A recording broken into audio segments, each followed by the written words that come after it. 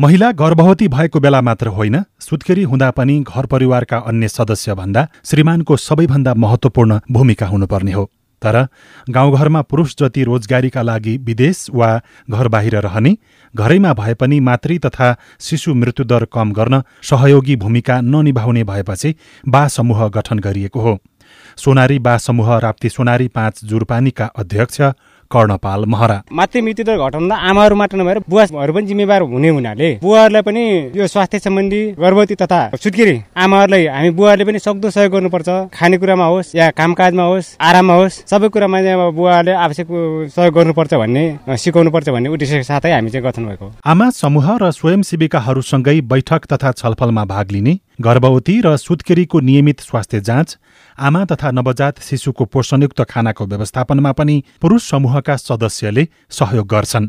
नरेनापुर गाउँपालिका 4 मा गठन भएको कृषक हरियाली पुरुष समूहका सदस्य इब्राहिम खान। पहिला खास मुस्लिम बस्ती हो, यसमा मान्छेहरूले घरमै बच्चाहरू जन्माउँथे। अब यसमा बसेपछि हामीले चाहिँ अस्पतालमा जन्माउनु पर्छ भन्ने कुराहरू पनि थाहा लागेको छ। त्यो बच्चा जन्मेपछि आमाहरूलाई घरको केही सीमित खानाहरू खुवाउँथे हैन, जस्तै हरियो सागसब्जी धेरै कुराहरू नखुवाउने पनि हुन्थ्यो। तर यसमा बसेपछि हामीले थाहा भएछ थप खानाहरू सबै खुवाउनु पर्छ। धेरै कुरा हामी सिकेका छौँ सर। बाँकेको राप्ती सोनारी गाउँपालिकाका 5 र नरेनापुर गाउँपालिकाका 6 वटा ओडामा गरी 132 वटा पुरुष समूह गठन भएका छन्।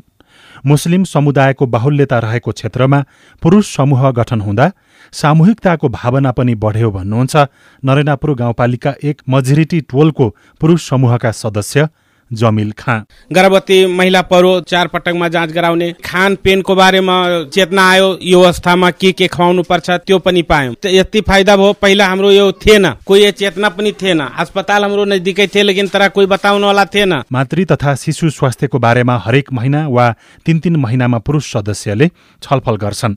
महिला तथा शिशु स्वास्थ्यका बारेमा निर्णय गर्ने अधिकार पुरुषमा हुने भएका कारण पुरुष समूह गठन गर्नु परेको बताउनुहुन्छ आइएनएफ बाँकेका मातृ शिशु तथा बाल स्वास्थ्य परियोजना अधिकृत रेखा बस्नेत। 4 पटक गर्भजाँच गर्ने कुराहरू त स्वास्थ्य संस्थासम्म लगिदिनु भयो भने त्यो पनि एउटा सपोर्ट हुन्छ। 4 पटक गर्भजाँच गर्यो भने चाहिँ खतराका लक्षणहरू एउटा गर्भवती महिलालाई पनि खतराका लक्षणबाट जोगाउन सकिन्छ। आमा स्वास्थ्य र बच्चा पनि स्वास्थ्य हुन सक्छ। त्यसरी गराउन जाने भन्ने कुरा भयो। यो सबै कुराहरू पुरुषले नै मुख्य भूमिका गर्नुभएको हुनाले यो पुरुषमा चाहिँ हामीले गठन गरेको र उहाँको भूमिका ठ्याक्क डाइरेक्टली देखिँदैन, इन्डाइरेक्ट वेमा चाहिँ यसरी नै देखिन्छ। बाँकेका 2 गाउँपालिकाका मात्र 2640 पुरुष समूहमा आबद्ध भएका छन्। अरू जिल्लामा पुरुष समूह गठन भएका छैनन्। तर आमा समूहले सोचे जस्तो काम गर्नका लागि बाहरूको समूहलाई सक्रिय बनाउने बारेमा सरकारले पनि सोच्ने बताउनुहुन्छ परिवार कल्याण महाशाखाका निर्देशक डाक्टर भीमसिंह टिङ्करी। अहिलेसम्म त सरकारले अब चाहिँ त्यो लाइनमा चाहिँ सोचेको छैन। तैपनि अब चाहिँ बा समूहलाई पनि एक्टिभेट गरेन भने